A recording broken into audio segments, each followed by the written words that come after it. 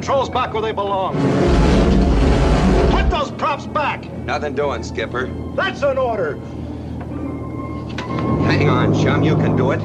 Now fly. Let me pray. Run out of gas right over San Francisco. Well, let's try it this way for a while. Don't be so anxious to go for a swim. Welby, check your final position. I'm going to take her down. Wait a few more minutes, Skipper. Do as I say. But it looks like... Do as I say. Give him a few more minutes. I've already waited too long. Here we go. No, we don't.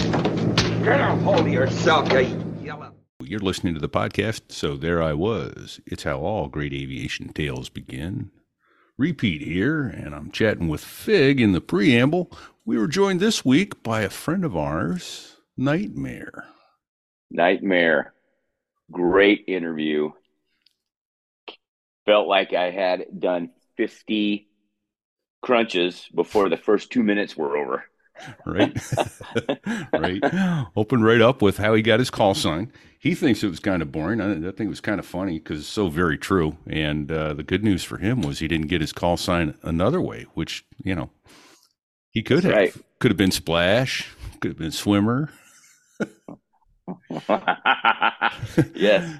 Yes, know? you're alluding to him jumping out of a perfectly good airplane, except for the fact that, what'd you say? Oh, it had no hydraulics or the engine wasn't running. Yeah, no engine, no fuel flow, no hydraulics, therefore no flight controls. Other than that, it was a good airplane. It was perfectly good. Yeah. The beautiful thing about that was he holds the record for the longest free fall in a Harrier before going ahead and pulling the handle. He was reluctant to do so, and I don't blame him. He was out over the Atlantic Ocean. So, you know, What was the old Bill Cosby joke? How long can you tread water, right? I mean, That's right. It was going to be a while. So when he told us that story, my palms were sweating for a little bit. Absolutely. Because I was there. I was there. Absolutely. But they were able to notify everybody. He was picked up by a couple who were sailing from Florida to Massachusetts on their sailboat. They pulled him out of the drink, and he waited there for a boat to come get him. And then he got over to a helicopter, got a look at his airplane in the marsh, which that was funny in and of itself. He was out over the ocean. He ejects. The airplane turned inland. And lands in the marsh. Thank God it didn't hit anybody, huh? If I recall, he on purposefully pointed the airplane away so it wouldn't possibly hit anybody. And after he jumped out, it turned. It turned right inland and stabilized. It was going down like a brick. And he jumps out and it stabilizes and heads right over land. And of course. So. The good news, he got out. He was fine. He literally was in the O Club that evening having a beer. And as he said, they were the biggest thing to hit Lakehurst, New Jersey since the Hindenburg. So, and then he was flying 3 days later, which is unheard of in today's Marine Corps. No, that would never happen today. No. And I get it. You got to cross all your T's and dot all your I's, which... he was good about that, too. He was the commanding officer of the training squadron, the RAG, and a student jumped out of the airplane, and at first they thought he was dead. And they, people were like, well, are you going to go tell his wife? She said, no, we're going to get all the facts first. And it turned out student wasn't dead, so it's a good thing he didn't go tell his wife. And but they found out he was alive and okay, and said, are you going to go tell his wife? He's like, no, we're going to get all the facts first. And so that was a good thing he did. Make sure you have all your information before you run over and tell the wives. Because in all likelihood, as we talked about in this episode, the wives already know about it anyway. They know who's who and what's what long before any one of the official channels do. That's a hell of a security network right there. In the world's smallest cockpit. It is indeed. So, well, what do you say, Fig? I think we get out of the way. Let episode 49 come. Listen to Nightmare. Sit back. Relax. Don't sit on the ejection handle. Don't do it. Can only end badly. It's Nightmare, y'all. Enjoy.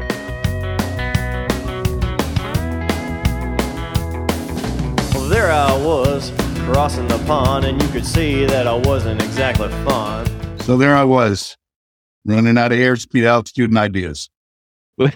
Which is how all great aviation tales begin. Welcome. This is Fig coming to you from Kansas City. And where are you today, my friend, my co-horst, RePete? I am in New Hampshire. I'm home in New Hampshire for a couple more weeks, then they're going to make me go back to work again. What an outrage. Don't say that four-letter word again. Do not say it again today. Right. It's Saturday. Let's not Exactly. talk like that. Exactly. Enjoying the weekend with a fine naval aviator, a fine Harrier pilot. Outstanding. Nightmare. And I don't think he got that call sign as an instructor. He had it well before that. So welcome, Nightmare. And how'd you get that call sign? Yeah. Good How to did hear. you get Nightmare? You know, I have been asked that question for 37 years, and rarely do I answer it. Because it's a good call sign to have, Yeah. Sure but it it's is. a real boring way I got it. Oh, So down in Beeville, Texas, I was going through, we were in TA4s. There was graduating class of maybe about 20, 25 of us to get winged the following week. And on Saturday, we were all going to do our night air nav, solo, take off, fly around, don't get lost, land safely, and you're done. So there are two waves. First wave went out. They came back. The sailors turned all the planes around, and we signed for a jets and walked on out. And I pre-flighted one. It had a broken hide line. Pre-flighted the second one. It had something wrong with it. I think it had no obods. The third one I got in, started up, and the student behind me had seized the brakes, so it didn't go anywhere. Well, 3 strikes and you're out because the student is so scared and overwhelmed at that point, he's got to go home. So I went home. Everybody else went out and got their flight done. So there's one guy that's going to graduate in a couple of days, and he needs one more flight. So Sunday, they opened the airfield up. They brought in ATC, Crash Fire Rescue, the squadron, everybody. And this is September. So I go through the instructor, the briefs. I go suit up. I'm walking up the flight line. And at the far end of the flight line where my bird was, there's a petty officer out there. And he screams out, "Oh no, here comes our worst nightmare." And the ODO, the instructor's up on the fire escape sitting out because it's a South Texas September day. Absolutely. And nothing turning get- on the ramp, so it's quiet. That he hears it's dead everything. quiet. There's nothing for 100. There's nothing unless you can get to Randolph. Right. So I get in, I fire up the plane, go through the checks. I'm taxiing. I key the mic. Hey, base, Charlie, 22's taxiing. Roger, Nightmare, have a good flight. And Boom. Nightmare for about 38 years. That's awesome. Nice. Nice. I think you were going to take that airplane. As long as it wasn't on fire, I think you were taking that airplane. Oh, Yeah. yeah. Oh yeah. That's where you got your wings. How'd you get interested in aviation, and what was your commissioning source? My old man was a Marine, A4 driver. He started in FJ Furies and then did 20 years. Was CEO of 211 out in the Oconee back in the early mid-70s. Nice. And so I grew up from day one. I was going to fly single seat light attack. And it worked out. I mean, everyone goes to college. I want an education. I want this. I said, okay, number one, I got to become a Marine officer. Got to get a college degree, and just backed up from there. And to get through college, of course, being lazy and broke, I put in for an ROTC scholarship. I was lucky enough to get a 4-year scholarship, and went to Villanova on that. Got commissioned, check. Got through flight school, check, and got the aircraft I wanted. So I guess it was sort of in my blood. Outstanding. It all worked out. Yeah. Start with a plan in mind. Start with the end in mind, right? Isn't that what Nasty said? Make a plan, brief the plan, fly the plan. There you go. As long as you don't break 3 jets. Yeah. I've broken more than that. Well, there's that. Yeah. Wait, hey, when did you? So was the Aviate your first choice out of flight? It was. I had our senior Marine at VT-24 was a old F4 fighter guy. He had recently transitioned to the F-18. And he took me up on all my air-to-airs. So you put in your dream sheet, your first 3 choices. And my choices were Aviate, A4, F-18. And he called me in the office, closed the door, and started reading me the riot act. I'm like, All right. "What do you mean? You're going to go fighters, da, da, da, da, da." So, no, I'm not. I said, I'm not fat enough to need 2 engines. I'm not dumb enough to need 2 heads. I'm not going fighters. And so I ended up getting Harriers. All right. And what year was that? That was 1985. I got winged in September of 85 and got to 203 that November. Nice. Nice. Okay. And then from 203, that was the RAG. You finished there and was 331 your first gun squadron? Because I know you were there for the war. I got to 331 late spring, I believe it was, of 86. Okay. So you were there for a long time then, because you went to the first. I was there through Desert Storm. Yeah. After Desert Storm, we got back in April of 91, and then I went to 203 for my first tour there. That was a long squadron tour. It was. I wasn't supposed to go to. I was transferring to 203 after we did a UDP to Iwakuni for the end of '89. So you were there for the Lieutenant Savoy incident. I was part of a lot of those incidents. Yes. And then I got orders to 203 in the summer. That summer, and I had about 4 days there. And Saddam invaded Kuwait. Right. And the 331 CO, I guess the word I was at, he was called up to the general and said, "Your squadron is deploying. Who do you need for personnel?" And the skipper gave him a list, and I happened to be on it, so I got recalled back to 331 to fill that up. So you, you Woody, Lawman, was Manny in that group too? It was Buick, Lawman, Oscar, Scorch, Smitty, Buckwheat initially, Mystic the CO, Easy the XO. Boy, it was.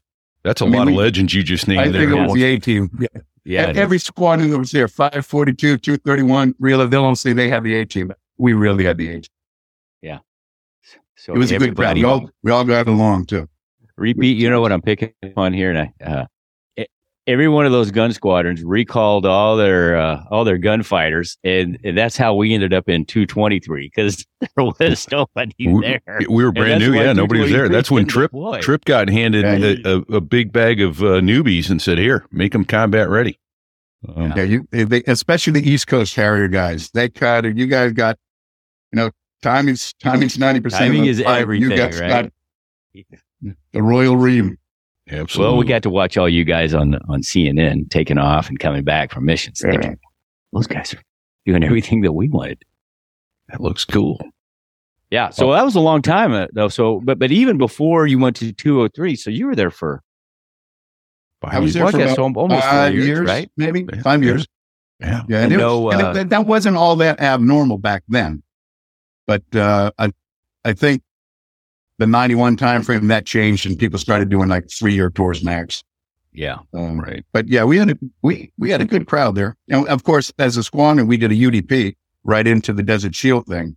So yeah, you always get a little tighter on deployment because you don't have mom and the kids to worry about running home to every day. Right. So we were pretty tight knit. Hey, nice.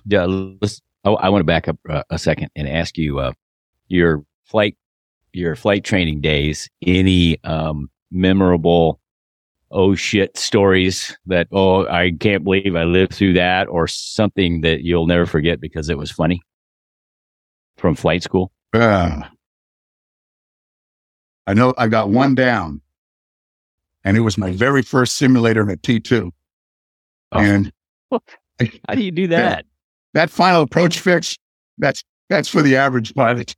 I must have gone through that at about 350 knots. I didn't know it because I wasn't very good at it because it's just a simulator. And there's a thing that was on the throttle. It's called a speed brake button. And if you actually engage it, put the speed brakes out, the damn thing slowed down. Weird. But for the life of me, I could slow that simulator down that day. But it was training for me was pretty routine, I guess. I went through, I guess it was about 18, 19 months from the time I started T-34s to the time I got winged. Yeah. I had very little slack time. My longest delay, I think, was 1 week, and that was between Milton, Florida, and Beeville, Texas. Well, that's pretty good. Yeah. I did have one thing with, not funny looking back, and it probably really wasn't funny that day, but I got married to my practice wife while I was in Beeville, and we had set up to go on a honeymoon and everything, and all that's good. And we got married in October, so Columbus Day, I guess, the long weekend, 3 days. Okay. The Wednesday before I was flying home, I think Thursday, or the day before I was flying home, the instructors called me and say, "By the way, Riggs, you're going to have to cancel your leave. We need you back here Tuesday because we need to fly. You can't let your class get behind. I said, ooh, okay, got it. So I go home, get married, fly back to San Antonio, drive to Beeville on Monday. Welcome to the Marine Corps. Tuesday, I'm not on the schedule. Wednesday, I was assistant ODO. Thursday, I was assistant ODO. And Friday, they said, okay, Sunday, the C9 is going to be here to fly the base football team up to Meridian to take part in the VT football intramurals. So I went to Meridian for a weekend. Practice wife was not pretty pleased since we canceled our honeymoon. So I had to fly, and I did fly for 3 weeks. Oh, boy. Yeah. And I had no leg to stand on. Did you say VT football team? Yeah, VT 24 had one, 25 had one, and then the Kingsville Squadrons had one, and Meridian had one, and there was a annual intramural football playoff. I have to ask my favorite flag question. Football? Flag football. Still, I have to ask my favorite question. Right. What could possibly go wrong? Twisted knees, broken arms, Yeah, what could go wrong? I mean, she's my son's mother, but my practice wife. Oh, yeah. And then there's that. Damn it. Right? Exactly. So the other thing I wanted to ask you about that, and it just completely slipped. Oh, that's what I know what I wanted. I wanted to break in and tell our non-naval aviator listeners who have never gone to Navy flight school, every flight you go out on, you're graded on a whole myriad of things, and it's checklist usage and head work and maneuvers and approaches, that kind of stuff. And you're graded as above average, average, below average, or unsat. So that's what a down is, an unsat. What you get to repeat the flight. So that's special, that whole grading system. So every flight was a test.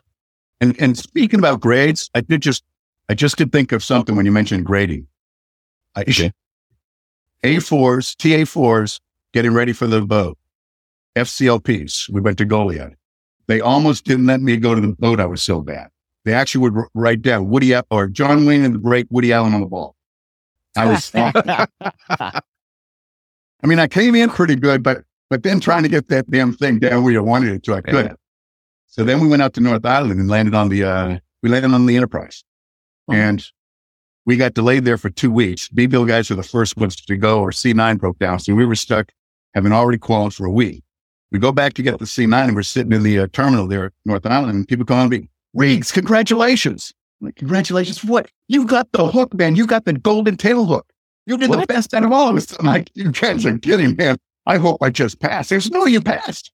And it's true. They gave me the golden tail hook, and I was awful on the ball. So I pity all those sailors that got winning with me. And hopefully they all ended up going C2s or E2s. Wow. Stay away from the boat. Yeah. And then, of course, I fly a plane that didn't need the hook. Right. We stop and land. But you got that plaque. Yeah, I got that little paper certificate.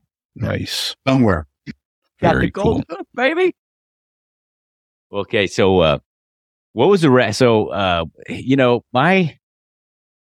my experience at the RAG was it was so one of the RAG instructors said, the reputation of the Harrier RAG was we eat our own, and it was you had some guys that were really ornery, and some that were totally chill. What was your experience going through the RAG there, Nightmare? When I went through, there were 6 guys in my class, and there was really one class going through at a time. And the instructors I have, I mean, you're a student, you're a first lieutenant, and these guys are captains that have flown the Aviate-A. The single seat at 203 when I went through was all Aviate-Bs, and the 2-seaters were all T-Aviate-As. So we did FAMs in the T-Aviate-A. I think we did 10 flights or maybe 11 flights in a 2-seater.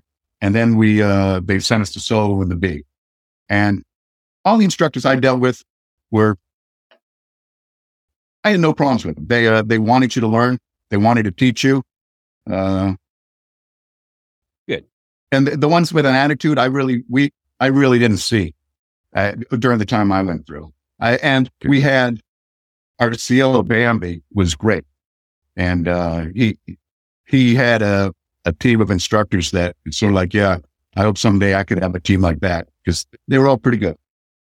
Nice. Well, that's good. Oh, that's good news. So did you change that attitude when you became commanding officer of the I squad? tried to get it back to the old way of Yeah. life, but times had changed and we got Weed more these guys nice out. and kind of more sensitive, so I couldn't. They wouldn't let me. What an outrage. So, yeah. So Yeah. I still remember what the first time I ever gave. I gave 2 unsets as an instructor in the Harrier, and the first one I gave. Do you remember this? You and I were out on a night bombing mission.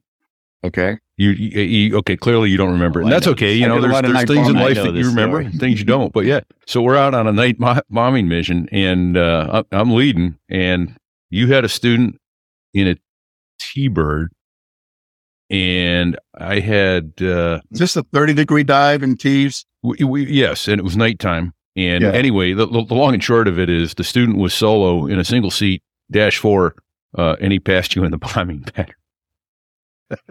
So we Cut me came off. back, and you said, "Well, you going to give him the down, or am I?" I'm like, "No, I got it. I'm the flight lead." So that was my first unset. Downs were always hard to get, but normally it was cut and dry.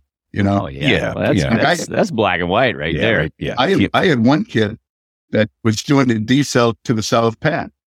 And a decel, you slow down, and then the guy in the front seat says, "I'm going to hover stop," where he brings the nozzles to the vertical position. And then you just sort of slowly bleed off, increasing your throttle to increase thrust. So you balance the aerodynamic lift lost with thrust you're putting out. He goes, "Hover stop." I said, "Roger, hover stop." And then he pulled the damn throttle item. So I called the power and say, "Wave it off." And he waves it off and slowly nozzles out. Turn around and said, "Okay, let's try that again." He goes, "Okay." So he comes around and he did a fine landing that time. So, okay, we're done. We go and taxi and we get the debrief. And that was when we had the little HUD tapes that you had the TAC player thing for the debrief. Yep. We had the debrief and I said, "You're going to have to refly this couple practices." And he's like, "What did I do wrong?" I said, "You don't know what you did wrong?" "No, sir." I said, "Okay." And I queued up his HUD tape. So it's on the first decel. And he's watching it, listening to it, and wave it off. Okay, wave it off. And I see in his eyes, he has no clue what's going on. I said, "Let's do that again." Do it again. He goes, he doesn't have a clue. And so I said, "Okay, close your eyes this time." And he closed his eyes and he goes through, and you just hear on the tape the throttle going, and his eyes open real wide. And he goes, "I don't. Yes, you did it. You can did. sign this twice." And you're lucky to be here to fly it twice. So, and I'm sure I was the same way. Students get so focused Oh, sure. on, they've got book knowledge at that point. So the procedures are XYZ. That's all I can worry about, meeting the procedures without realizing what the big picture is. Yeah. And sometimes when they go X, Y, B, C, it doesn't work out that way. Yeah. Getting that left hand That's smart right. was half the battle in that airplane. Yeah. It was probably 90%. Oh, boy. I was on a refresher in the T-88A, and I had my on-wing was in the back seat, and he was a great on-wing, thought he taught me well. And we're landing on 5 left, runway 05 left at Cherry Point, left to right crosswind. Tower tells you that when you're landing. I'm coming in for a rolling vertical landing, about 55 knots, and the wind is blowing from the left to the right. And in the Harrier, you always want to keep the nose centered on the wind, keep the vane centered. And that's what they pump. The vane centered, you won't die. Okay. So we're coming in, and I got the left rudder shaking, kicking my leg. That's probably why my knees are sore today. Just kicking my leg. I got the plane, I've got to crab it. Otherwise, we're blowing off the runway. And I land one, boom, ugly as can be. Try that again. We try. My on-wing, he was calm as could be. Fearless. Try that again. I do the same exact thing. He's yelling, "Center the vane." And he never yelled at me. "Center the damn vane." I'm like, "The vane is center." Boom. And then he goes, "Okay, taxi off at Alpha Taxi." So I get up at the taxiway and he goes, "Rich, what are you doing?" "I don't know. I'm centering the vane. The plane's broken." And he goes, and I see him looking, then he looks up like that. And then he slumps in the back. I can see that in the mirror. So I'm like, and he goes, "Look up, sir. Look up at my vane." And the T-88A has the vane in front of the front seat, and it's got one on the canopy above right in front of the back seat. And I'm looking at my vane and it's dead center. I looked up at his vane and it's off like this. Oh, shit. And I'm like, "Okay, well, look at my vane." It's up like this. And he goes, "Okay, we're going to have to correct that. This time, Don't look at your vein. And I went around and landed okay, I guess. Oh, yeah. Center of the vein. It is centered. Yeah. So the rudder. So that was the T-bird, right? The That was the T-bird. Yeah. T-Aviate-A. T-Aviate-A. So it had the rudder shaker to tell you what rudder you had to press. Oh yeah. I'll be there. And it was working on that plane. For the non-Harrier pilots in the crowd, that we actually just had this little weather vane sitting right out in front of the canopy that told you whether you had a crosswind or a relative crosswind on the airplane, because we had a thing called the death equation. And it was yaw times angle of attack times airspeed. And if that equaled 1, when you multiplied those things out, you got an adverse yaw departure, and you wound up dying. And 1 is 0, and it's always 0. Anything is multiplied by 0 is 0. So as long as you kept your weather vane centered, we were multiplying by 0, and the death equation couldn't come into effect. So, yeah. That's right. Any positive result is a negative result. That's right. Yes. For some reason, in my mind, I thought the AA model, not only was it harder to fly, but I didn't know it had the creature comfort of the little rudder shaker to tell you which rudder you need to push. I've got very limited experience. Like I said, we did maybe 10 sorties, always with an instructor. And, but I do remember, because it's of course British, all of our checklists sort of went from the left side and around. The pre-start checklist, post-start, you always sort of went around the cockpit. Right. And all I remember is trying to remember, okay, I got one here, one there, one over there, one over there. It had no semblance of sport. But right. Thank you. Yeah. Thank you to the Queen. It's still trying to get us. So you left there. You went down to 331. You did almost 5 years before you left. You were an instructor for almost 4 days before you got called back to go to the war. You had some fun at 331 to include, you gave one back to the taxpayers, did you not? I did. Well, let's talk about that. You mind chatting about that? Yeah, let's go through that. June 5th of 87. I was flying to do, Wolf and I were going to do a static display at Westover, Massachusetts at an air show. So my parents lived in South Shore, south of Boston, and about 25-minute drive from South Wayne. So we were going to fly from Cherry Point to South Weymouth, land, have lunch, and then have lunch, get some fuel, and then pop over to Westover and park it for the weekend for the air show. I was first lieutenant. I don't know how many. I had like maybe 300, 350 hours. Been in the squadron a year, roughly. Okay. That's pretty good. We get up to 33,000 feet. We're flying the airways about 20 miles or so, 25 miles off the Jersey coast. And Will says, "Hey, Nightmare, check the weather for McGuire." I said, okay. So I switched up Air Force Base McGuire, Metro, to get a update on the weather at South Weymouth and Westover. And so I key the mic, McGuire Metro, looking for an update on the weather South Weymouth next 30 minutes. Roger that, stand by. So I'm standing by. And I remember I had my hands up, just chilling out. And that was back when we had 2 radios, and we had the KY-58s, I think they were, which was the encrypted, you could encrypt it right. Covered, so that nobody could eavesdrop on you. And we put that on the back radio because you had to click the mic a couple times to clear it, to talk in the clear and get out of the covered stuff, which would just be a squelch in your ear. Well, I'm fat, dumb, and happy, waiting for the guy to come back and give me the Metro. And just like in the simulator, we go, everything winds down, the seals pop on the canopy, and it just flamed out. Hey, Nightmare, what altitude were you guys at? 33,000. Oh, shit. Okay. 33,000. And we were just fat, dumb, and happy. I remember thinking, well, flame out. I want to get somewhat to the coast. Now you're just fat and dumb when it flames out. You're no longer happy. And you're really just a soda machine. And the plane, I remember talking to Chaos about windmilling, and you get high pressure and everything. Well, what had happened to me, we found out later, is in the accessory gearbox, make it simple, the gears had unmeshed. The main gear had a bolt that had lost its torque. It unscrewed, the gears unmeshed. So both of my hydraulics pumps and the big one, my fuel pump, weren't working.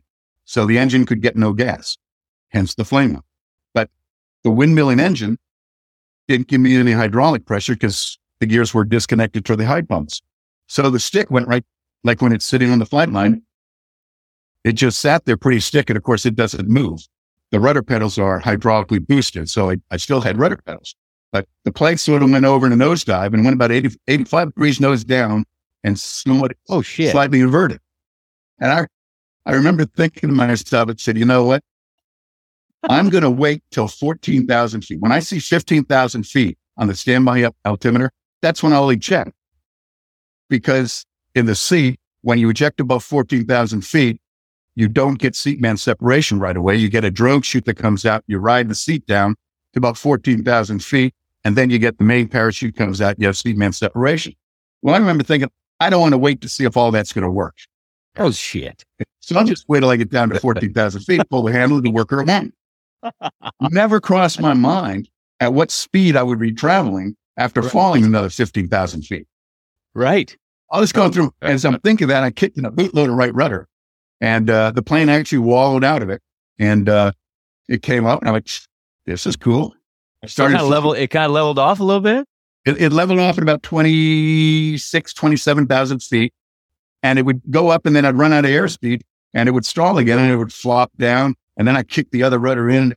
So I started falling least all the way down, trying to keep some airspeed up. Well, I had the radio, and I couldn't talk to Wolf anymore on the radio because the back radio, the KYs kicked in, and we were all covered. And on the front radio this time, the poor kid who's probably a gentleman of the Air Force, comes back and goes, hey, Magic, this is McGuire Major. I have your self-weapons advisor ready to copy. I key the mic and said, hey, McGuire, how about this? How about the New Jersey coast in about 5 minutes? And he paused and he goes, say again. And I told him I'd had a flame out. I could meet somebody to come me up. Oh, I don't remember, but I guess I had a cut from our last tack, and I remembered in my mind. I told him a tack end cut from, I think it was Atlantic City, on about where I was, and because I still couldn't talk to Wolf. I didn't know where Wolf was. I didn't know if he'd go out and flamed out because I was behind him and sort of fight a wing. Oh shit! So passing 25,000 on the standby below 24, I started trying to do a relight, and of course it's clickety clack, clickety clack, clickety clack. You can hear the igniters going. Yeah. And you also hear the loudest noise you'll hear is the sound of a dead engine windmilling when you're not on the ground. And it's just like like on the flight line, wind's blowing down the intake and you click, click, click, click, click, click, click. Yeah, you can hear hear all the fan blades are all loose because they're not centrifugally held out. Yep. Oh, man. And the pressurized cockpit's no longer pressurized. So I'm getting all these shafts, click, nothing's happening. So I'm like, this is kind of a pain in the neck. Passing 17,000 feet, the APU back then, I think they've modded them later on. Back then, we couldn't turn the APU on until we were below 17,500 feet. Okay. So passing 17, I turned the auxiliary power unit on, which is a little standby generator. That keyed everything up, and I was able to clear my frequency that I was talking to my lead on, Wolf. He and Mike said, hey, Wolfie Nightmare, you got me? He goes, yeah. I said, I've got a flame out. He goes, yeah. I could tell. And he's been, meanwhile, sort of S-turning, trying to stay up because I'm barely making 225 knots because I keep stalling and then coming up and then stalling the other way. And I said, I talked to McGuire. They know about it. They goes, yeah, well, I've talked to the Coast Guard. He got on the radio and talked to the Coast Guard. He got help coming our way. And he goes, well, why don't you try a relay? And you go, yeah, what do you think I've been doing? And I'm like, you idiot, what do you think I've been trying to do? 10,000 feet. I'm like, I'm just sitting here. And so I said, yeah, I'm switching to manual fuel now. So I switched to manual fuel. That's a good idea. And so I start trying that, and that doesn't work. And the air start, I said, you know what, right idea. Why don't I try a translational start like we do on the ground? Oh, sure. And that's where you let the APU run, and it starts turning the starter. And then when the engine starts spooling enough, you add a little fuel, the engine will kick off, and you got a relay. And what a brilliant idea I had. So I do that, and the APU winds down, and then the starter starts rotating. Now I'm looking for something to help. So in my mind, I hear it all going like it's supposed to. And the RPM starts blowing up. So windmill and RPM, I guess, was 8 to 10%. I'm not sure what it was, but it starts going up. There's 11, there's 12%, there's 13%. This is awesome. I give it a little fuel, 14%, 15%. Man, I've got to realize that I never looked at the JPG, which is still winding down around 100, going to 98. Yeah. Because the engine's not hot, but that RPM, because the auxiliary power unit is turning the engine and the starter, Right. not actual engine. No So it far. goes up, it gets around 18, I forget what it was, 18, 19, it might be 21%. And then the starter drops off like, I'm like, oh, that's not good. So I tried one more of those and it did the same thing. Of course, I realized right then what had happened. I guess we're about 5,000 feet at this time. And I realized I'm sort of stuck ejecting because I didn't really want to ride it in. And told Wolf, hey, Wolf, let's make a left turn. We're heading toward the coast. I said, hey, Wolf, I'm going to try to come left here and parallel the coast. I'm going to have to get out of this thing. He goes, roger that. So he turned and parallel the coast. And you're doing this just with rudder, right? yeah, only rudder. I only had the stick is stuck. I'm not moving that because I had zero hydraulic. Stab is frozen. Ailerons are frozen. All you have is the rudder. Neither rudder. I might have had a little trim, but I don't remember that ever really helping. Okay. So we get south. We're passing up 4,500 feet. I'm like, okay, well, I got to get out of this. He goes, roger that. Good luck. 1 Mississippi, 2 Mississippi. Hey, Rick, where are you at? You're not going to hit me, are you? And I look back and he's at 5. No, I'm clear. I said, okay, good. Really going to get out of this thing there. He goes, okay. There's about 3,800 feet. Okay, you going? Yeah, I'm really going. Yep, I'm all excited. And finally get down to about, I didn't know if the seat's going to work. I mean, everything else wasn't working that day. Yeah. And Right. so then I guess around 3,000 feet, I kicked him out and said, okay, Wolfie, I'm going to get out of this thing. I'll see you at the club. And pull the handle. And it's pretty neat. I always told myself, not that I wanted to, but if you ever eject, you ought to keep your eyes open and see what's going on. So I kept my eyes open and you actually get a feel. And in my mind, I'm hearing, but I'm sure I didn't hear anything. But you're feeling each vertebrae compressing from your, as the seat's coming in. Right. And the seat's coming up. And then I start out of my peripheral, I start seeing some smoke down around my knees. That's the rocket exhaust. And behind me, I know the word rocket's shot out. And the canopy boat starts doing this as the seat's pushing me out. And the seat pushes me out. And it's just about 1.5 seconds from you pulling the handle to you getting the seat man separation at the speeds I was going. I was below 225 knots. And the chute ballistic spreader. So as soon as it reaches the end, the ballistic spreader shoots. It basically stops my forward momentum, shoots me, and I swung up. And I remember seeing the sun between my legs and looking up and seeing the parachute in the ocean. And then I swung back down. All right. And I'm like, I got the feeling of hanging. So I said, well, I'm not really falling that fast, and that's good. And I pulled up my PRC 90, the Prick 90, and it's on guard. I called up guard and said, hey, Wolf, nightmare, I'm okay. He goes, right to that. Your plane's turning to the beach. And no. pull the riders and I look in the plane. Once I left it, that's about a, 50-60-degree cut toward the, Right towards Atlantic City Beach. Barrier Island. Barrier Island's just north of Barnegat Bay. And it coasted. It went low over the beach. It wasn't a beach that's easily accessed. So it didn't hurt anybody. Landed in the marsh there about, 6-7 feet of water. And so Probably didn't explode, did it? Because it didn't explode. The major damage looking at it was everything from forward of the intake, when the cockpit is forward, ended up going underneath the plane when it crashed. Okay. Or crashed, the front end bottomed underneath it. So it was a good thing the seat worked. Yeah, right. That would have been good for. And then I'm flowing down. I'm on the radio, and Wolf says, "Hey, the coasters have sent to Hilo, and there's a couple ships north of your position." I said, "Roger that." And McGuire had told me that they were getting their stuff. SAR effort going from McGuire Air Force Base. So I said, "Roger that." I said, "Okay, I'm going swimming." Talked to you a couple of minutes. Remember, put Prick 90 in my vest here, and I had pulled the raft free. It dropped down and dropped in the water. Get in the water, pull the raft to me. And the dumb thing I did is, and I should have known better, but I forgot to release my seat pin when I grabbed the raft. So I'm trying to get in the raft with my seat pin on, and then which is the top of the metal cover that your life raft sits in. Right. So it's got all your survival gear in it, right? Your chiclets and your knife and Yep. Yeah. charms. I got charms in mine, not chickens. Yeah. And I did eat those. But I disconnected that, jumped in the raft, and then sat there for only 20, 30 minutes. And a sailboat that had seen me punch out turned around.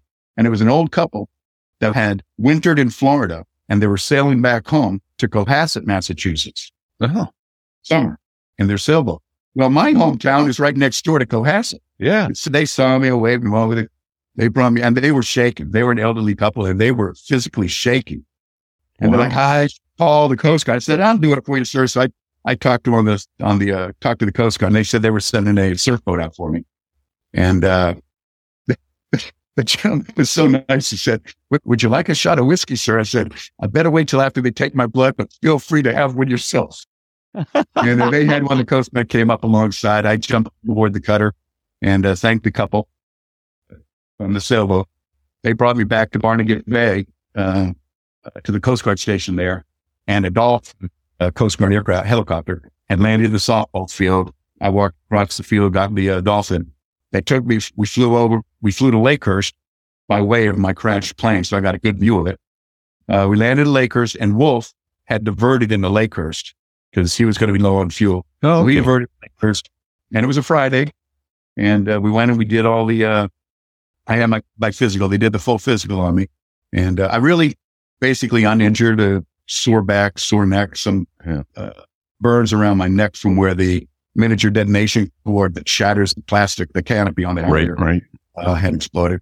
But really, for what it was, I was pretty scot-free. So after they did that, it was time to go to happy hour. And wow, we went to happy. We were the biggest thing to hit Lakehurst since the Hindenburg. It was a big night. It was a good night. That's awesome. I'm amazed right now. It really sounds like you were conscious for the entire sequence, ejection sequence. I was. I never lost. Because most people, lose a couple seconds there. Yeah, I had a lot of time I had basically 8 minutes. I think it was a free fall. I think I still have the record for the longest free fall in a dead Harrier. Wow! Wow! So I had a lot of time. I mean, if the seat doesn't work, at least I get final few seconds. Yeah. Right, there you go. Without giving any details, I know your stature, but you're a pretty big human. I am. I'm 6'1", 208 pounds. Which is pretty big for... I'm now. Yeah, which is pretty, good size for a single... It is, which if you look into it, helped me. Yes. It helped me because the seat is very unstable when it ejects in that mode. In the low altitude, low airspeed mode, it's very unstable because everything happens so quick. So lighter bodies, the seat's going to shift and it might twist a little bit, which could lead to problems when the parachute opens, because it has happened. People have had their hangman fracture the neck and it's killed them. But being a heavier body, thank you, Pasta, it's not a lot, but it is somewhat more stable as the seat leaves the aircraft and the chute opens. So it helped me out, I think. That's a great story. And you're right. Just because you have the ability to eject from an airplane, that could be where the problems start. There's a lot of things that can go wrong during an ejection. There are. Did you remember, did you see the airplane impact or did you lose sight of it before? I did not see the impact, the aircraft impact. I was about 135 degrees offset. Okay. When the plane turned back here, I'm looking over here. But when Wolfie said it's turning towards shore, I remember taking my riser and pulling around like that and seeing the plane turn. And the damn thing turned and then it rolled wings level. So I'm like, and then I was like, this is uncomfortable. I'm done with that. Well, at least you had it trimmed up nice. I mean, that shows that you have excellent pilot skills. That's right. Yeah. You were trimmed. That's what I'd say, but there's a lot of people who disagree with that. Too funny. Hey, how far off the coast were you when you pulled the handle? Would you say I was probably about 5 miles offshore when I landed in the water. Probably about 20 to 25 when I flamed down. So from 3,000 feet, that plane had enough, glide in it to make it to the beat. That's impressive. You know what? Maybe it might have been less than 5 and I just blew 5 miles out because the ghost just told me that they picked me up 5 miles offshore. Okay. So. Right. And then one of the terms you used in there was the word motor, and that, as I recall, is the wind-oriented rocket device. Is that something like that? to help align the seat into the wind. So when your chute deploys, you aren't going into it. Out and tries to align everything. So when the parachute opens, it's aligned with everything's aligned. Right. Your body isn't going into the opening chute. And you talked about the spreader, which is this like, for lack of a better word, it's like a little shotgun charge that with these lead balls in there that pull the drogue chute open so that it, actually it's the main chute, right? They pull the main chute open. Main chute. So it spreads it open. So in a low altitude environment, you get the chute deploying much faster because you may need it from 50 feet or zero. Most ejection seats, or a lot of ejection seats, once without spreading up, rely on momentum, movement. Right. So with a zero seat, zero forward momentum, zero airspeed, zero altitude, something other than the air needs to help open that parachute so it can grab the air. Right. Otherwise, you could end up with a streamer. Right. Yeah, that's a pretty impressive seat. It's a stencil seat, as I recall. Is that? It was stencil, yep. It's stencil, and then I think they bought it. Hey, did Stencil give you like a watch or something, or for riding the seat? I got a little grasshopper with a ruby eye because you become a member of the Grasshopper Club, and then Stencil gave me a tie pin that was another tie pin, but okay. I think the Grasshopper Club came about in the old days when parachutes were made of silk. And I don't know why it's a grasshopper, but I don't think grasshoppers make silk. I think it's caterpillars. Yeah. Caterpillars turn into a grasshopper. I don't bloody know. Yeah. I got a little grasshopper with a ruby in it. Well, caterpillar clips aren't as sexy as grasshoppers. Well, and then the other one, we had a guy talk about his ejection, and he was really pissed because he realized at the last minute that he let go of the ejection seat handle. He's like, "Oh, damn it. But did you keep yours? It wouldn't matter because it doesn't detach. It doesn't detach on that the seat. stencil seat. It stays attached. You can pull it. It's got about, 3-4 inches of movement in it, but it remains attached to the seat. So if he had held on, he would have fallen a lot quicker on the right. So today, do you feel that ejection in your back, in your neck, yes, anywhere? Or? Yeah. Especially when the weather changes. Yeah, that's something. Because that's a pretty violent event. That's awesome, though, that you were in the club that night. But it all worked out well. And you were drinking in the club? And, a thing that would never happen today, that was Friday.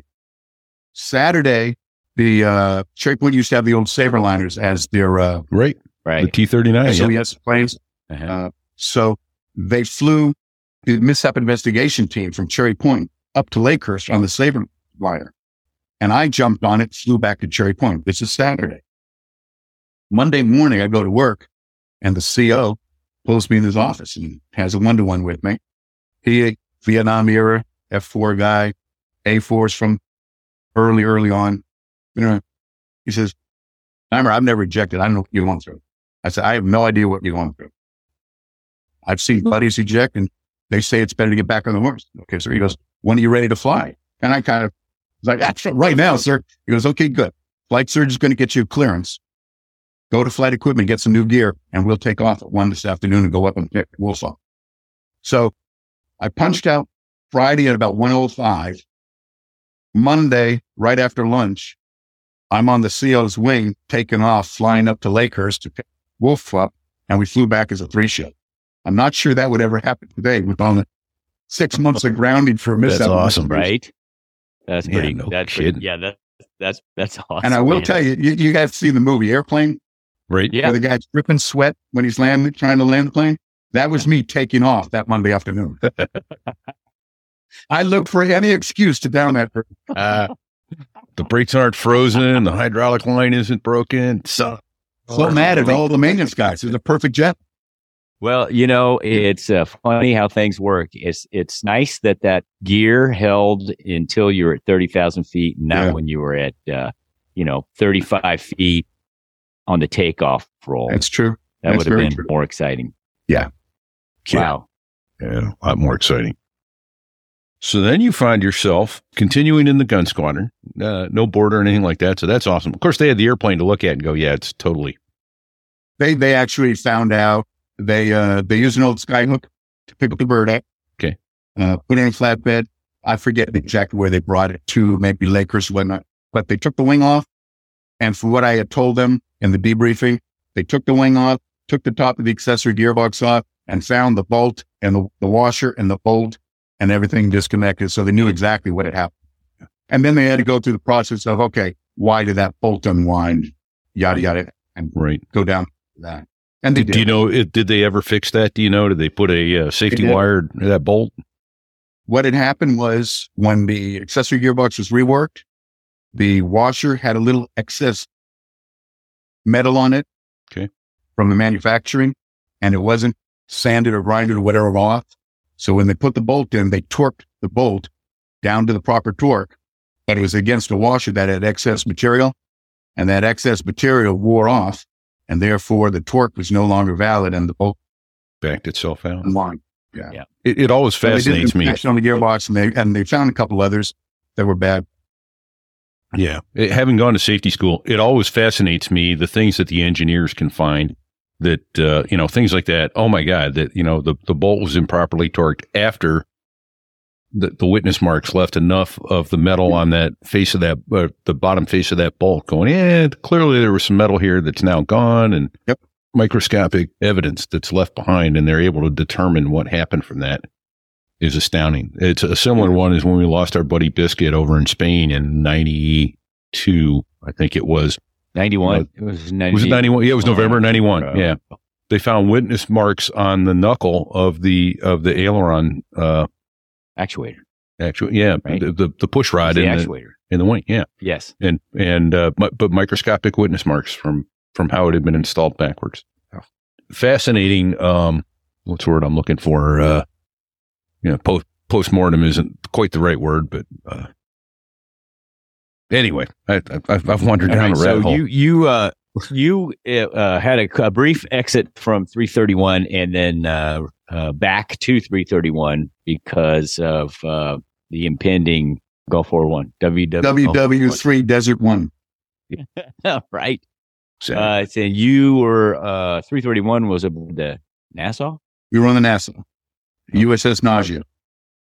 I got a couple of landings on that boat, but that was after that event, obviously. So tell us any memorable boat stories from that.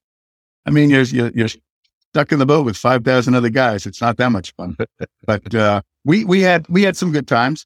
That was, of course, the Harrier carrier. We had 20 Harriers and a handful of old age Tangos and a few Hueys.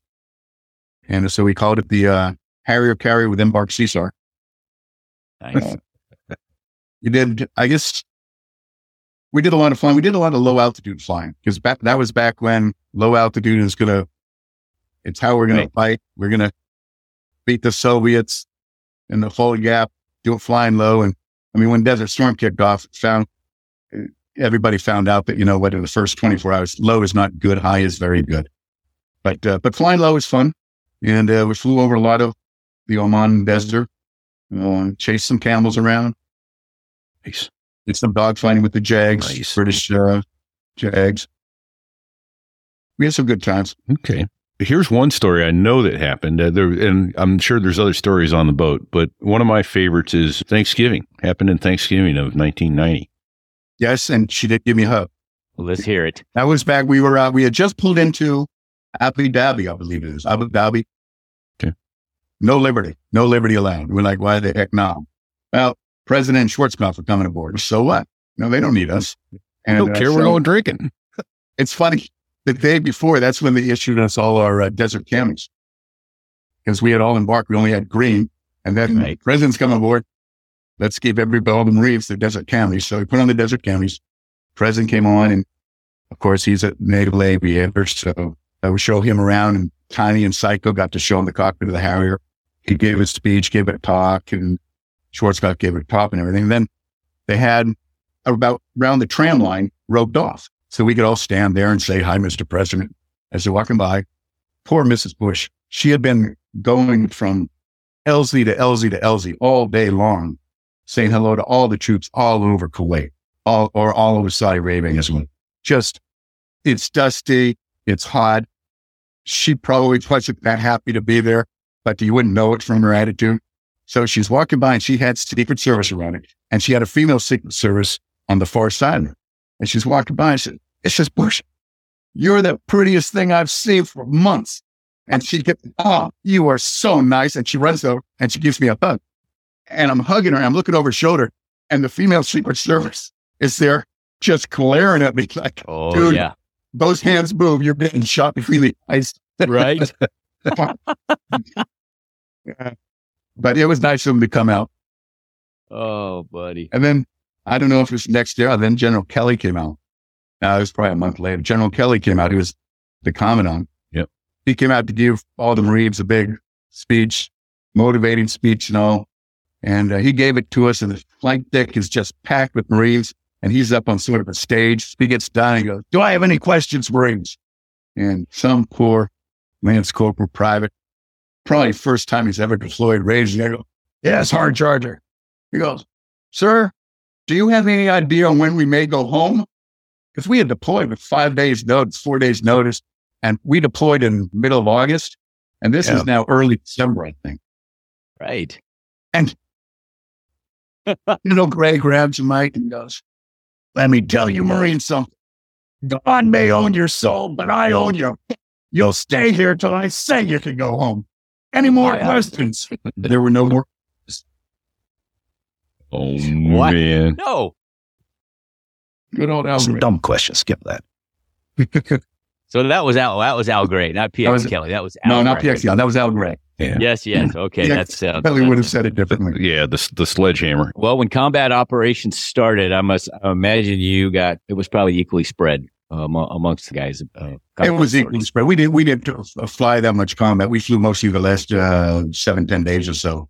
We were held back for the ground war. They wanted to keep the Harriers under Marine Corps control and not give them to the Air Force CAOC, the combined fleet. So Combined they Air kept us Operations Center. They kept us husband, and then they let us go free a little bit toward the end. The very first combat mission, we flew in divisions, flights of 4. Oscar was the division lead, and I was the second section, and I had Jimbo on my one. We go up, we hit our target area, and we're flying back, and you're coming back once you're in, feet wet. Let's do our battle check. So we'll check each other over, make sure nobody got any holes or any stuff that wasn't there when you took off. And so Jimbo and I check each other out, give each other thumbs up, and we watch Oscar's when we're going around, looking him over, and then he pauses, and he goes, "Oscar, you're not going to believe this. Well, you've got a bullet hole in your vertical stab." So he's broadcasting, and Oscar's like, "What? You have a bullet hole in your vertical stab?" He goes, "You're kidding." Well, we'd been flying on the boat for months, and we did everything zip lip, where we didn't do any radio calls. We started on the yellow shirt signal. We launched on the yellow shirt signal. We hit the initial 3 minutes prior to our Charlie time. So we landed on, we did zip lip ops. Well, we also had our Bubba net. So on the back radio, on the second radio, you could talk to each other in the flight and nobody else could hear. So go Magnum. So everyone would switch 357.0, go Bumblebee. You'd switch to 331.0. Well, I don't know what frequency it was, but we were on this frequency, and some trader in the squadron had told friend on the boat. So everybody around the boat is listening to our Cap Freaks just going through the story. So they're hearing us. Yeah. What they also heard was, "You've got a bullet hole in your vertical stab." So this boat's been doing nothing for the entire war. And now they hear we got battle damage coming back to the boat. All right. So the docks, they fire up all the docks. The crash, fire, rescue all get their silver suits on. And here we go. We're going to save this. They're going to be shooting these films of us saving this guy, just like the old World War II film. So Oscar's like, "What do you mean I have a bullet hole?" He goes, "Right about in the middle of your vertical stab." And then it hits Oscar and he goes, "Does it have a black marking paint, sort of like a question mark around it?" "Yes." "That's the hole they put the pin to lift the vertical stab up for maintenance." It's just a hole that they put a pin in so that they can lift the vertical stab. Yeah, stab every off the one of plane them has it. through maintenance on. So Oscar took off with that hole. Yeah. So we're like, "Oh, my bad. no problem. Well, the boat doesn't hear that because they're all there running to save us. Of course they are. And it never hit anybody on the boat that we come into the break. So we're at the initial 1,200 feet, drop it down to 8, foreship with a battle damaged flight lead. He takes the break first, runs in and lands. And there's a full rush to his plane on the flight deck. And it's like, hey guys, clear the flight deck. And the air boss like, clear the flight deck. We got 3 others to land because we had 406 engines, which were the older engine. It didn't put out as much thrust as the new ones. Yeah. And we were carrying either a deckham pod, which weighed about 800 pounds, or a gun pack, which weighed about 700-800 pounds.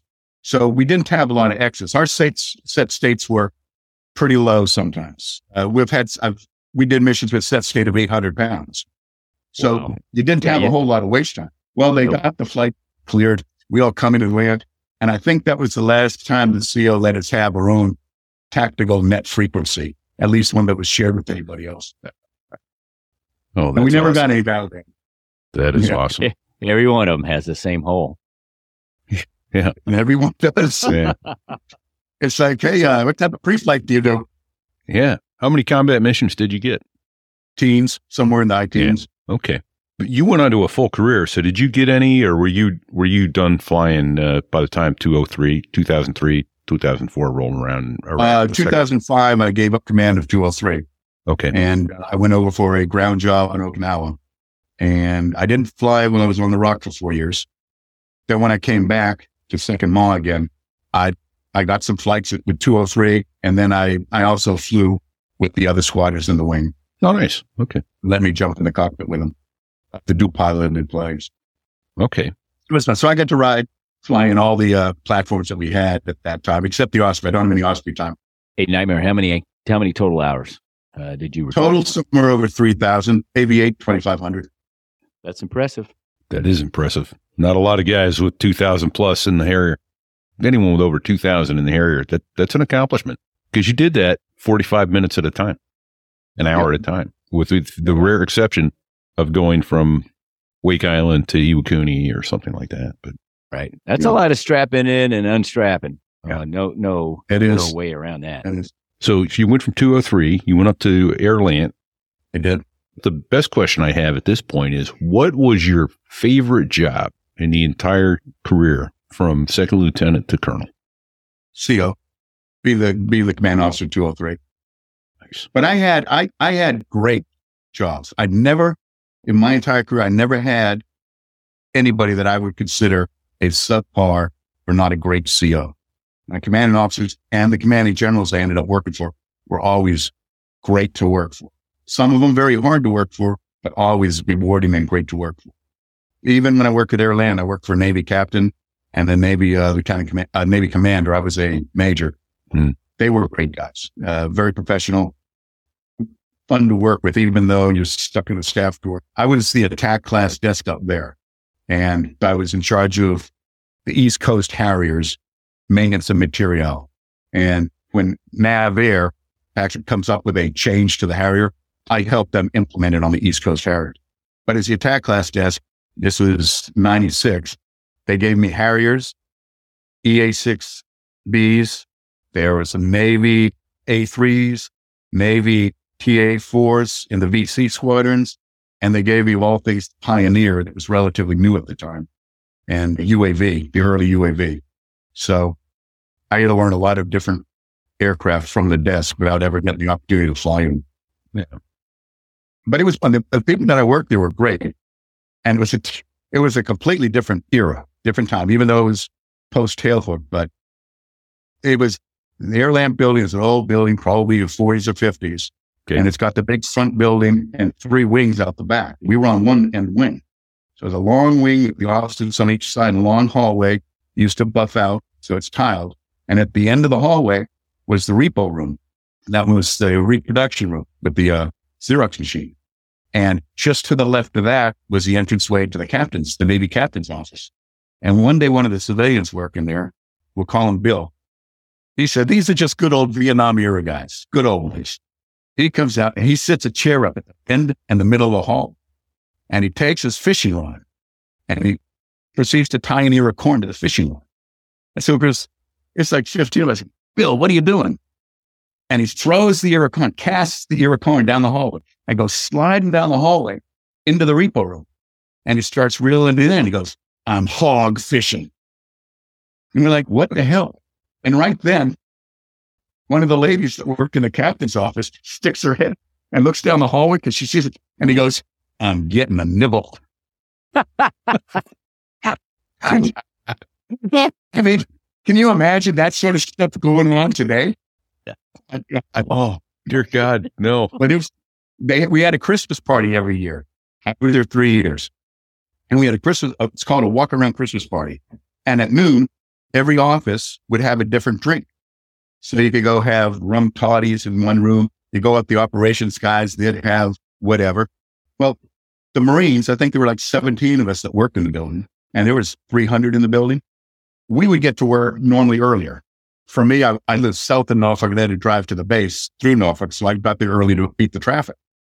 But we'd all get our work done by 7:30 when the sailors would show up, because this was a short duty for them. So it was like their time off. Well, it's a Christmas party day, so I figured, Bailey's goes good.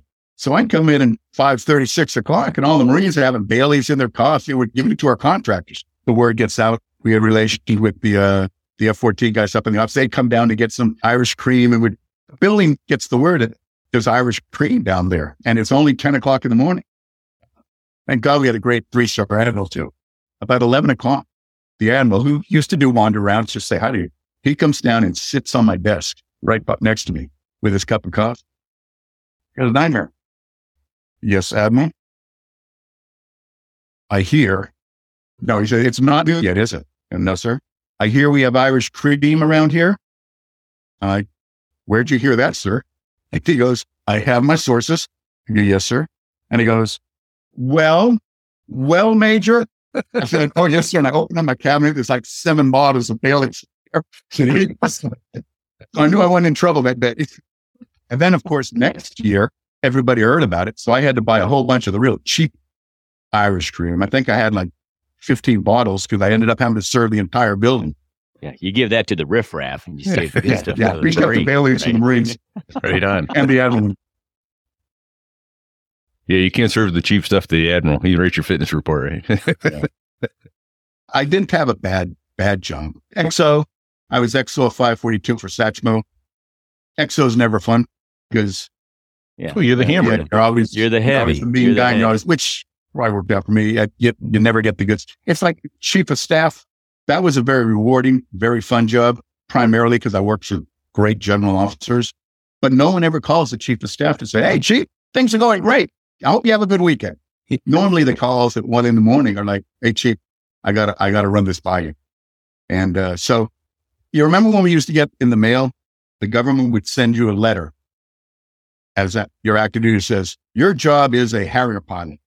Were you in the civilian world, you would be an airline pilot. You would have these benefits. But look at all the wonderful benefits you're getting being in the Marine Corps. And they did that from all of the different military occupation specialties. So, but when you're chief of staff, you get one of those letters too.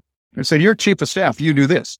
If you were in the civilian world, your job equates to the guy with the shovel and the wheelbarrow following the elephants down Main Street for the circus, just shoveling up after. That's what a chief of staff is. A great big filter for the boss. Oh. Well, that was it. That was an awesome career, Nightmare. It was a fun one. It was rewarding. I mean, look at me. I can't get a real job outside of the uniform, so might as well stay in for 30. There you go. Yeah. Exactly. What are you doing now?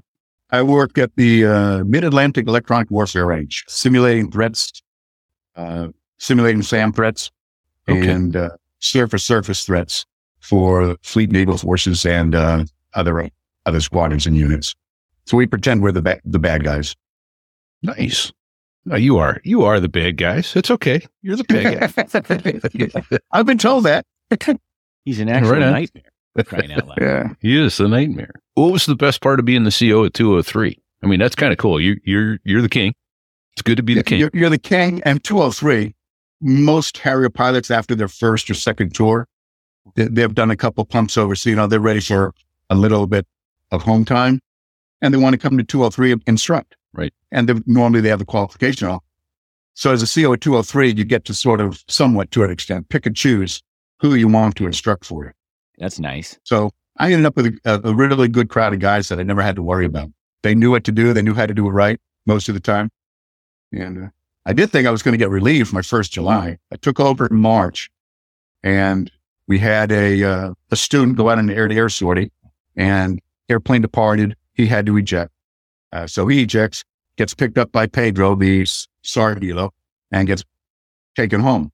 Within a week, on a Wednesday, there was a det in Yuma doing a air-to-ground bombing det from the squadron, and they had a canopy implode on them at 23,000 feet or 1 minute. So they lost the canopy, fired the engine.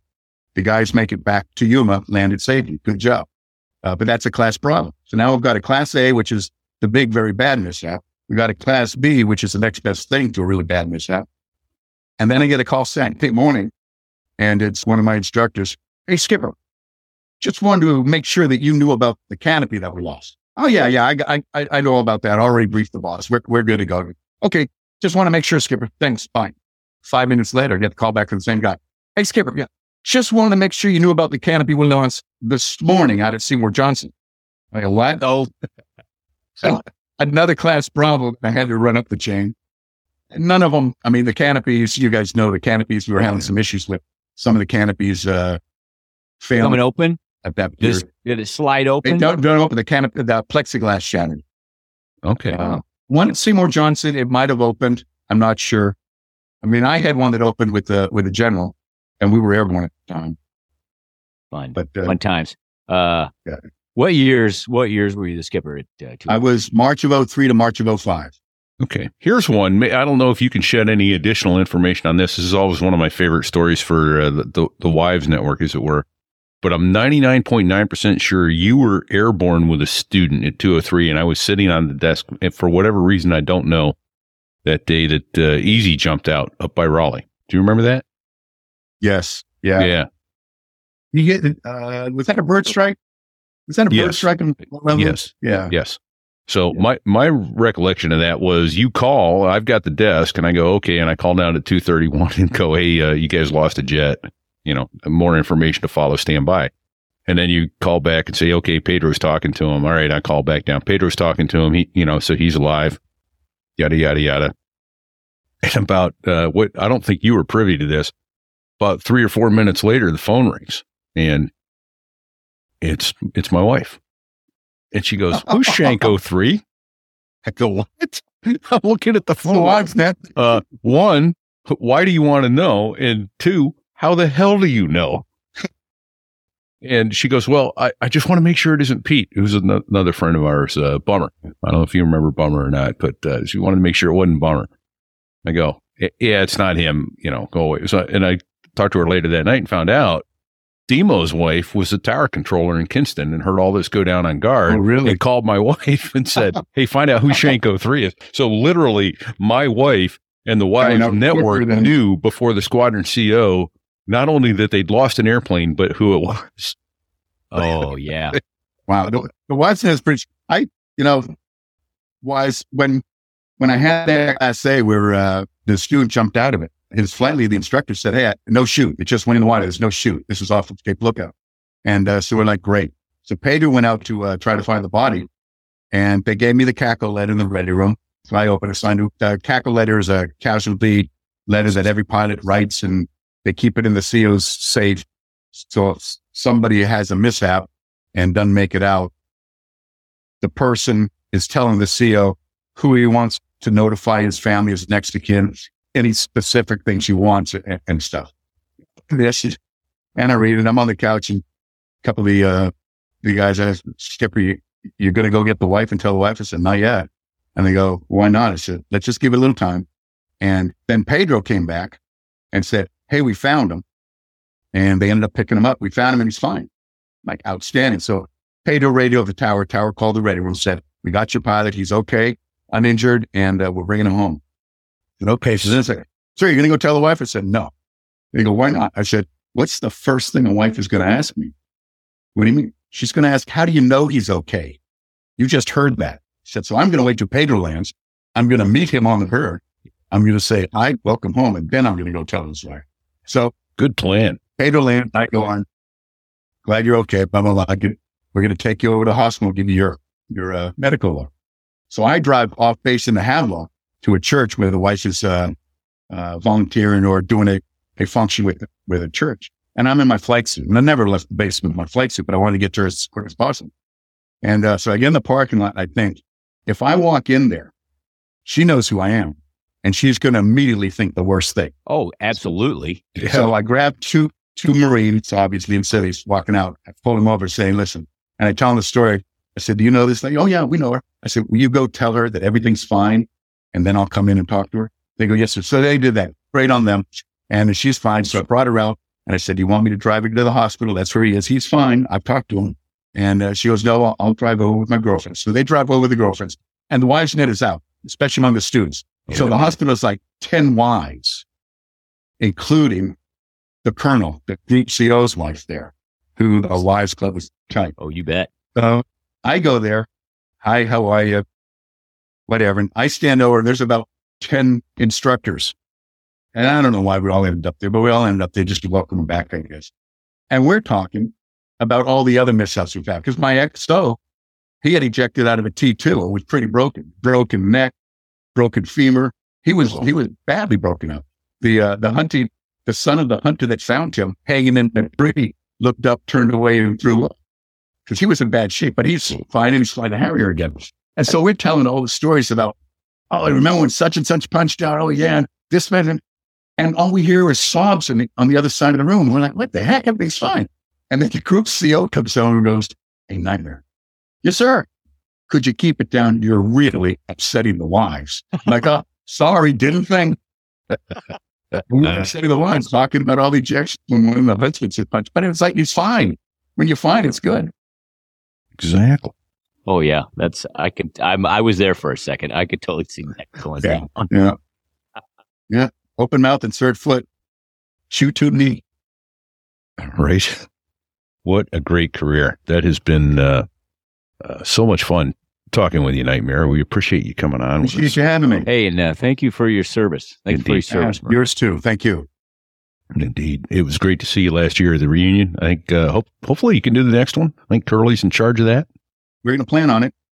You have to bring your daughter to it. She's a pilot now, right? She is. She's working on her commercial. You'll have to bring her to the next one. So got to trying to talk her to go at least into the Air Guard, somewhere where she can, fly cool airplanes and do cool stuff. So and have stories to come on here and tell you about. Right, exactly. I'm not sure I want her story. Oh, no. Please, I'm with you, brother. Exactly. So, and my youngest one wants to fly too. So, if you have $250,000 I can borrow, and by borrow I mean have and not give back, you just send that my way, and I'll give. If I ever come up with it, I'll let you know. Yeah, I'll get my kids up to speed. So, anyway, well, so thank you for your service, indeed. Thank you for the time you spent with us. I also want to thank Dave Hamilton over at the Mac Geek Gab, who has helped us put this whole thing together. We are having a ball. The show is growing. Everybody's sharing. Thank you for sharing. Down to 13 more people, I think. Last look, 13 more people to join and follow us on Rumble so that we get to 100 and we don't have to pay in order to bring this to you in a live stream with all its warts during the show. So this is all raw. It stays up on Rumble. You hear all the goofs and the guffaws and the mic bangs, and I forgot to start recording on another show. Everything else, all the stupidity. But then you get this fine product that you're listening to now if you're listening on a podcast. I go back through and edit that. But if you'd follow us on Rumble, that would be great.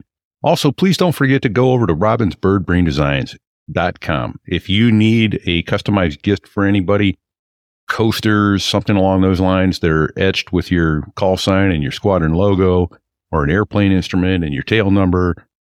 If you want your iPad etched or your laptop etched, she can do all that kind of stuff. Reach out to robinsbirdbraindesigns.com, talk to her, figure out, and it shows you've put a lot of thought and effort into getting a nice gift for somebody.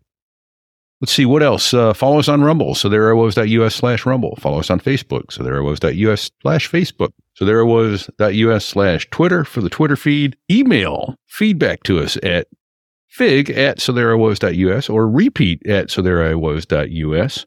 And these fine folks that you are hearing now in the background, the Dos Gringos. Yeah, they make the Air Force look good. Great band. Great band. I think I have every one of their songs on their albums. Yeah. right? Yeah, They are fun to listen to. They're timeless. They never get old. No, it's good stuff. Let's see. What else have I forgotten, Fig? I know I've forgotten something. Oh, glossary, our website. Got a glossary on the website. So if you've heard a term that you don't understand, go look on the website. You may have heard it. It may be written down there. If it's not, then shoot us an email and tell us, hey, get that on there so we can figure out what on earth you're talking about. Because we know we do hit a lot of acronyms here, and we try to cover them, but we don't get them all. I got nothing else, Fig. What else? Thanks for listening, and check 6. What do you think? Exactly. No, I think you're exactly right. Thanks for listening to the show. Till next week, stay safe and check 6. No, man.